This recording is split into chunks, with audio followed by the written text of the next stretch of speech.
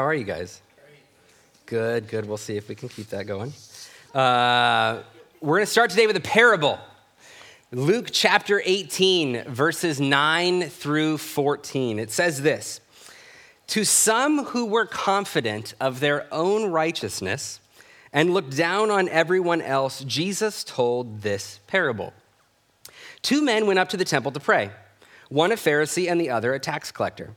The Pharisee stood by himself and prayed, 'God, I thank you that I'm not like other people, robbers, evildoers, adulterers, or even like this tax collector. I fast twice a week and give a tenth of all I get.' But the tax collector stood at a distance. He would not even look up to heaven, but beat his breast and said, 'God, have mercy on me, a sinner.' I tell you," Jesus said, "that this man, rather than the other, went home justified before God. For all those who exalt themselves will be humbled, and those who humble themselves will be exalted." So Jesus here is speaking to people, I love this, who are confident of their own righteousness and who look down on others. And in this parable, those people are embodied by the Pharisee who said, "God, I thank you that I'm not like other people." And what I want to wonder out loud today as we begin is this: how many of us have any part of us that hears this parable and thinks, "God, I thank you that I'm not like that Pharisee"? Because if we do, are we really any different than him? Today, the scripture that we're going to look at is Jesus having a conversation with Pharisees and experts in the law. And as we do, I want you to hear Jesus talking to you. Why? Well, think of yourself and be realistic. Who are you more like in this parable? Because if any part of you thought or something like, "God, I thank you that I'm not like the Pharisee," you may be more like him than it is comfortable to admit. And I don't know if you would consider me good company, but if you're often more like the Pharisee than the tax collector, then you and I are in the same place. My concern today is this: we read over passages like this parable and the one that I'm about to read, confident of our own righteousness in comparison to who Jesus is talking to. And as such, we often miss what Jesus is teaching. We miss the instruction and the direction of Jesus, just like the Pharisees did, completely confident that he must be talking to someone else. He's not. The parable that I open with is one of my favorites because it reminds me of that. It reminds me that no matter how much of something that I think I am, until I'm willing to stand before God completely helpless in my sin, I will never understand the depths of his mercy, the wonder of his grace, or the work of Jesus. Until I'm willing to stand helpless before God, I will never be able to fully receive the justification and the new life that God wants to give me. I'm not going to lie to you. I'm really grateful that worship was very upbeat and encouraging today, because the sermon is not. The section of scripture that we're going to study is called the woes, okay? And it's not even the blessings and woes. That comes earlier in Luke. We're just woes today, okay? So I'm really grateful that worship was so encouraging because I want this sermon to be hard for us. I want this sermon to be hard for us because I want us to be challenged and I want us to be convicted. I want us to put ourselves in the place of the Pharisees that Jesus is talking to, because he is talking to us. And anything that we can learn is an opportunity to draw closer to him. So open yourself to his word. Allow it to cut you deeply, as the Bible says it can. The challenge today is to actually hear what Jesus is saying so that we can repent and go home justified like the tax collector. We continue today in our series titled "With Meals with Jesus," and this is one meal the Pharisees maybe wish they could get back, but they can't. It's in Luke 11, so go ahead and turn there. We're going to be in Luke 11 today. While you turn to Luke 11, I'm going to just read the first verse because it sets the scene, and we're going to start in Luke 11, verse 37. It says this: "When Jesus had finished speaking, a Pharisee invited him to eat with him, so he went in and reclined at the table." 2 things to note about our setting. The first one is that there are no sinners here. There is Jesus who wasn't one, and then there was everybody else who in this case didn't think they were. So the people present are Jesus, Pharisees, and experts in the law. This means Jesus is eating with people who have it figured out and who are in good standing with God, or so they thought. The second thing to note about our scene is Jesus is eating with them. This is one of the very few times during Jesus' ministry in which he is surrounded entirely by religious people. Normally, according to these same religious people, Jesus is slumming it. He's with the tax collectors and he's with the prostitutes and the sinners, those poor, desperate people who need help. But here, he's with people who were so used to God in their lives, they thought they had him figured out. And not only that, they also thought they could get your life figured out with him too, and they would tell you how. So generous. But I find this scene with Jesus and all of these religious people very encouraging. See, I grew up in church. I was baptized when I was 7 with all of the understanding that I could have had at that time. I more fully committed and aligned my life with Jesus when I was 14. I grew up a youth group kid in high school and middle school. I became a church leader when I turned 18, an interim pastor at 20, and a lead pastor at 21. And I share this with you not for any accolades, but to point out to you that for most of my life, I thought that I had God figured out. And I was doing it right while others were doing it wrong. And it's really only been the last 8 years of my life that I figured out just how wrong I could be, just how much I don't know. And so when I see this scene, I just can't express to you how grateful I am that Jesus will eat with people like me. Jesus had, I think about this and it makes me marvel. Jesus had 3 years to accomplish all he was going to do. And this dinner party was still worth his time. Would you please hear me say this and hear me say this for you? Jesus loves Pharisees too. If you, when I read that parable, thought that maybe you were more Pharisaical than you'd like to be, Jesus loves Pharisees too. He wants them to know God. He wants them to know and see all that God has for them. And so when I read the scripture that I'm going to read today, Jesus is about to rebuke some people. Let's be honest. He's about to just tear into them and hopefully a lot of us. But he's about to rebuke some people. I want you to hear it and know that it is with love. Okay, I struggled as I was preparing for this. What tone am I going to read when Jesus speaks? Because I don't think he's angry. I think he's like a parent who sees all the good that these kids of his could have, and they're just missing it. So I think he's frustrated. I think he's upset, but I think there's a deep undertone and undercurrent of love. So as I read these rebukes of Jesus, I want you to hear them as love because that's what it is. And going forward, what we're going to do today, there's a number of rebukes in here. We're going to do one by one, and we'll talk through this a few verses at a time. And with that, here we go. Verse 38. A little something to set this up for Jesus. Verse 38, but the Pharisee was surprised when he noticed that Jesus did not first wash before the meal. Now, the first thing to note here is that this is ceremonial washing, not hygienic washing. The Pharisee isn't like, whoa, Jesus, don't be gross, wash your hands. That's not what's happening here.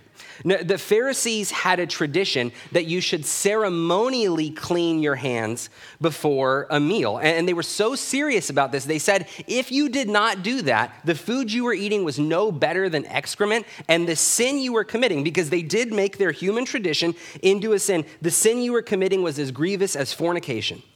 And of course, there were rules about how to do this. You had to get at least 1.5 eggshells full of water. That's not a joke.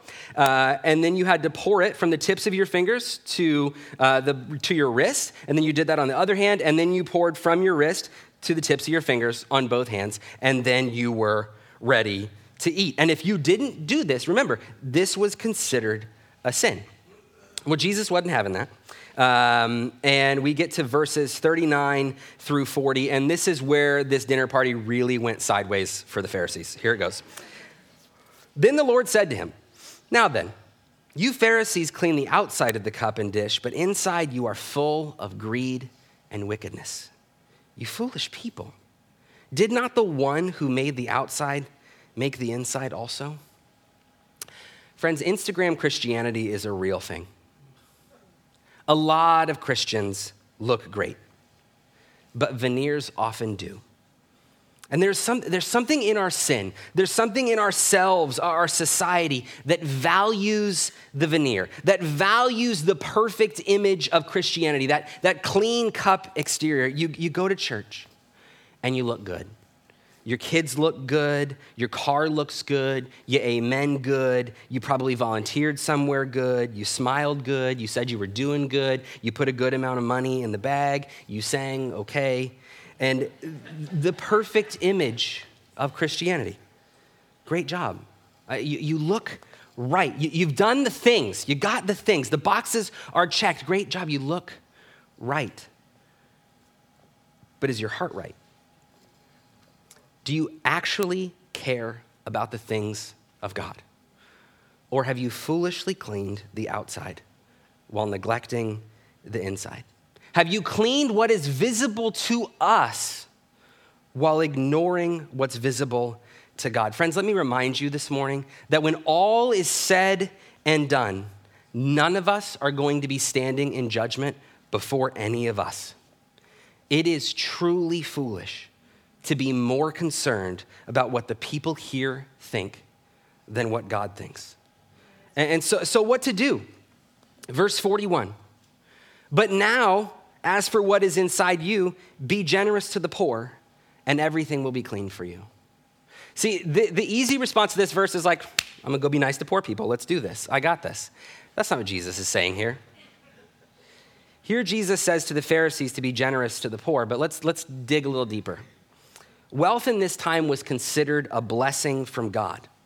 Later in Luke, we're told that Pharisees were lovers of money. Guess who the Pharisees would have probably looked down on?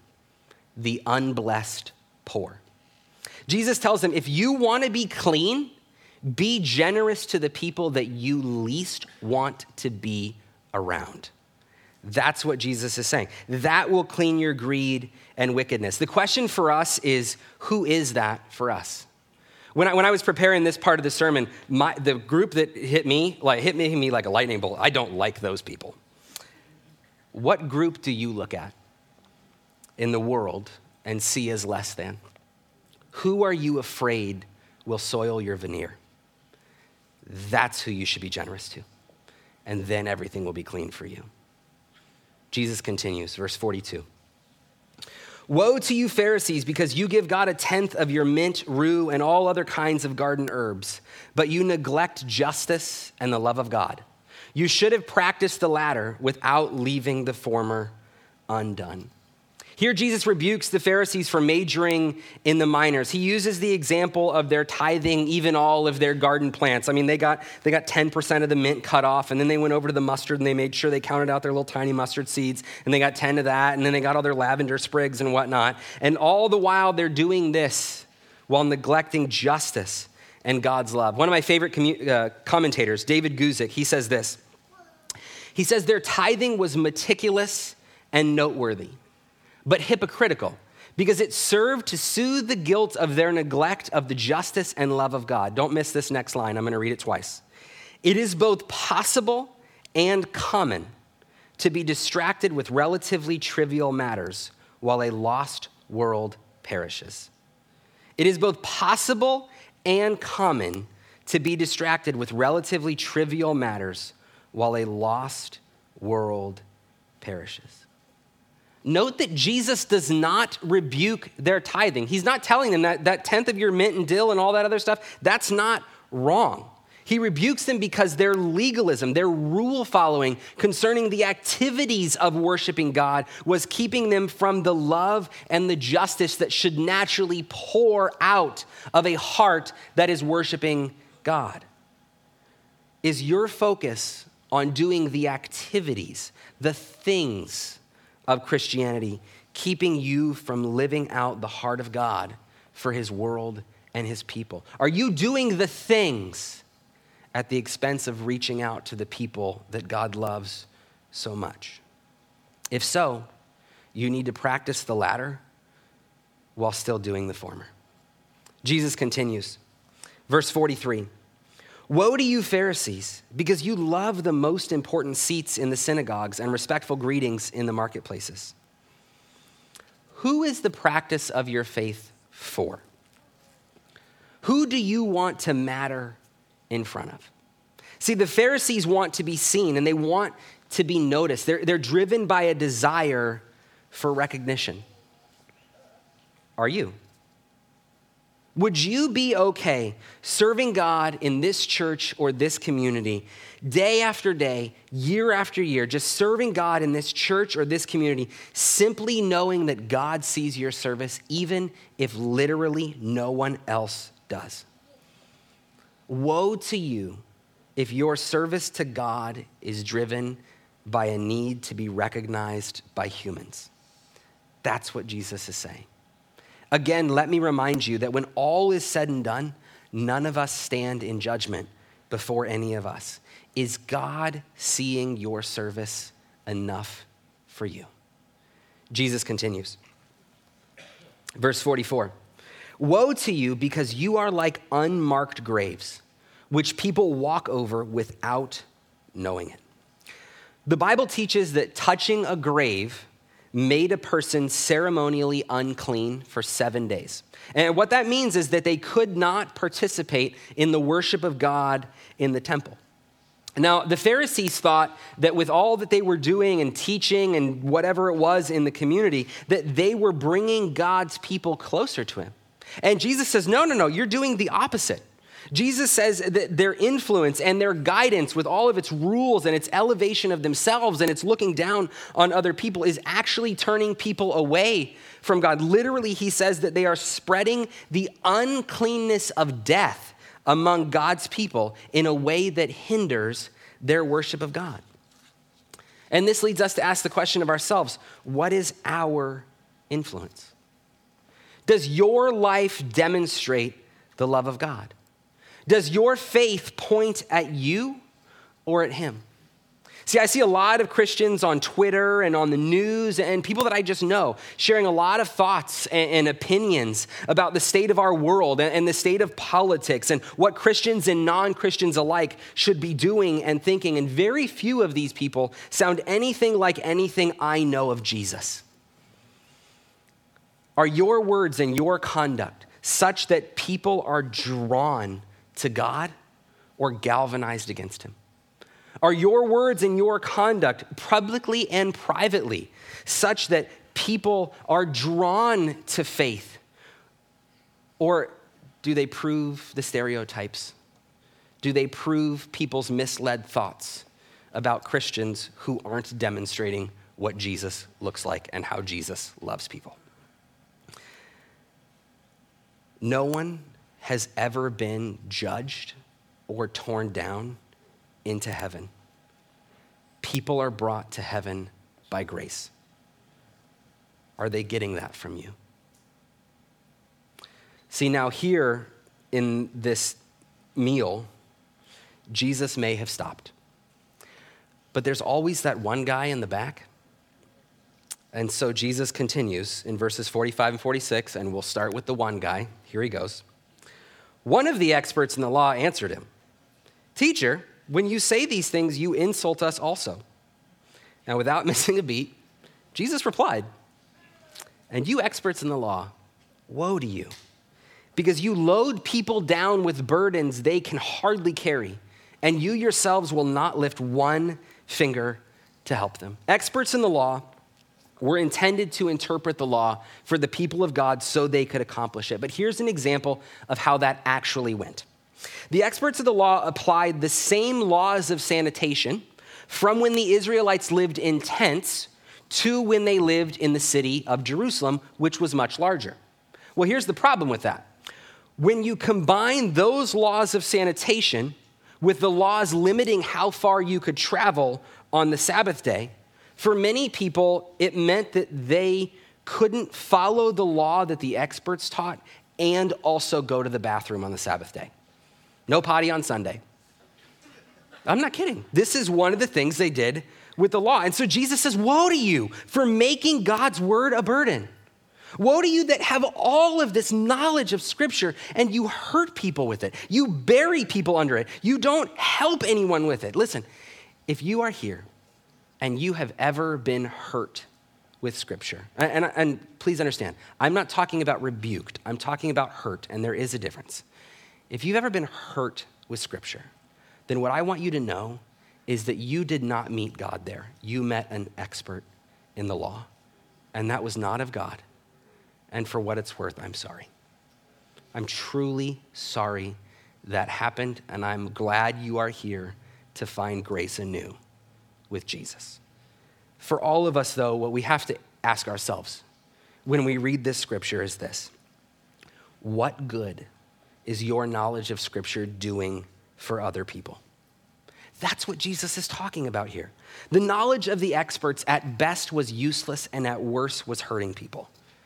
If your knowledge of Scripture is helping no one, perhaps not even yourself because you're not doing it, then you need to repent. There is room there to find grace anew in repentance. If your knowledge of Scripture is not helping others see Jesus, see God more clearly, then it's time for you to make a course change.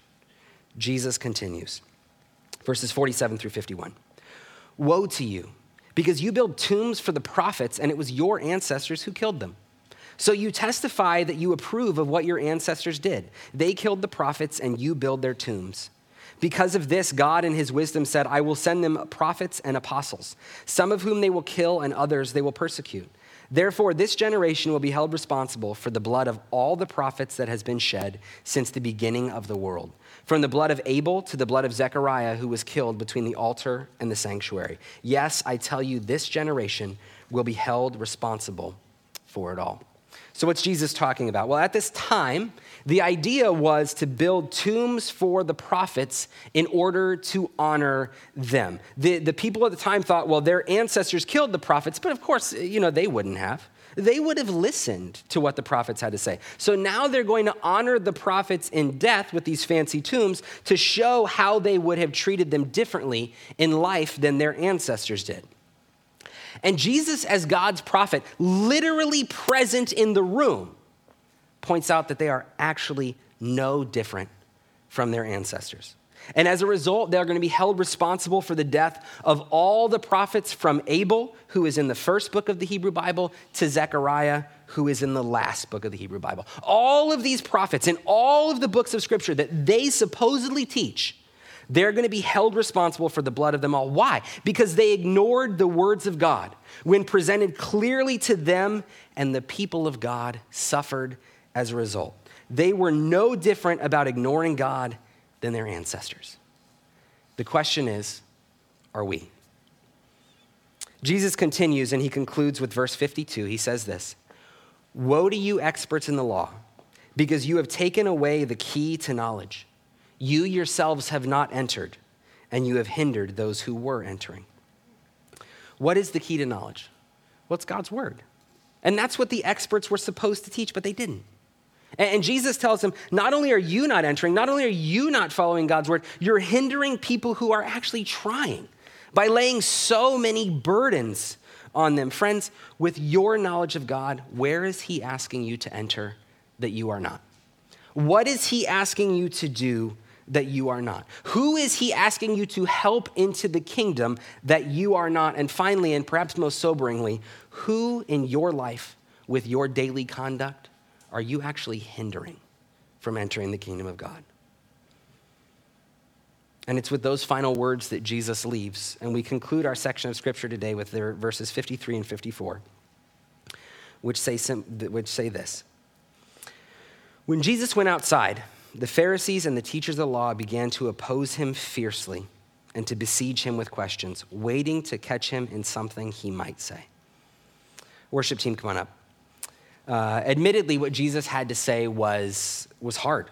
And I can see why they were upset.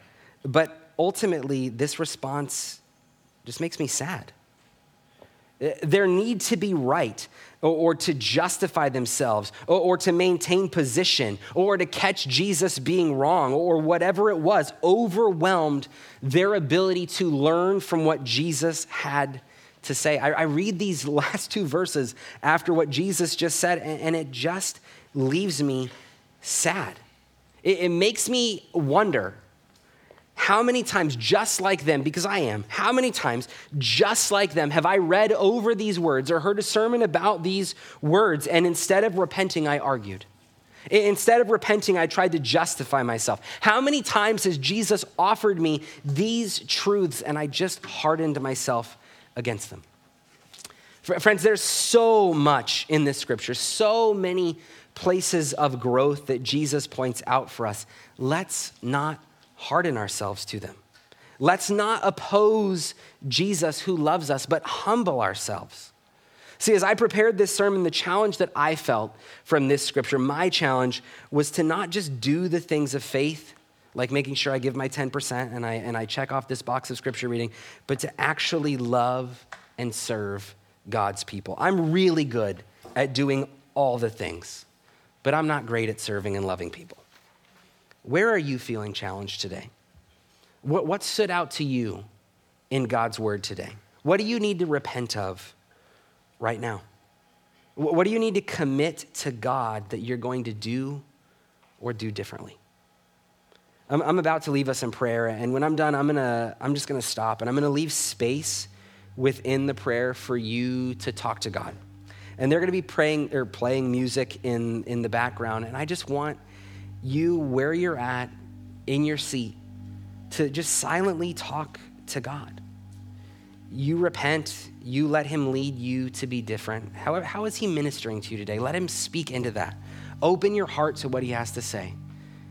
If he's pointed at sin in your life, it's time to repent. There is grace at the cross, and he wants you to have it.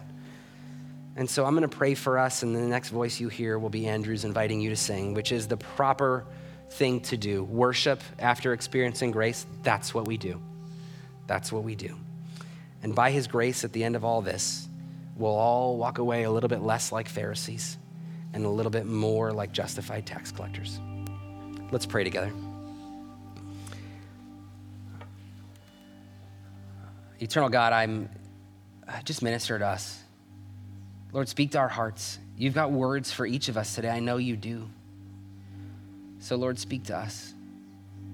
Guide us to repent where we need to repent. Holy Spirit, speak when we run out of words. Show us what we need to be doing. Show us where you need us to be. Where do we need to enter that we're not? Who do we need to reach out to that we're not? Where are we being distracted by the things of faith rather than the love and the justice that you want us to show? God, give us wisdom. Guide us. Teach us how to be better followers of you. A little bit less like Pharisees and a little bit more like justified tax collectors, God.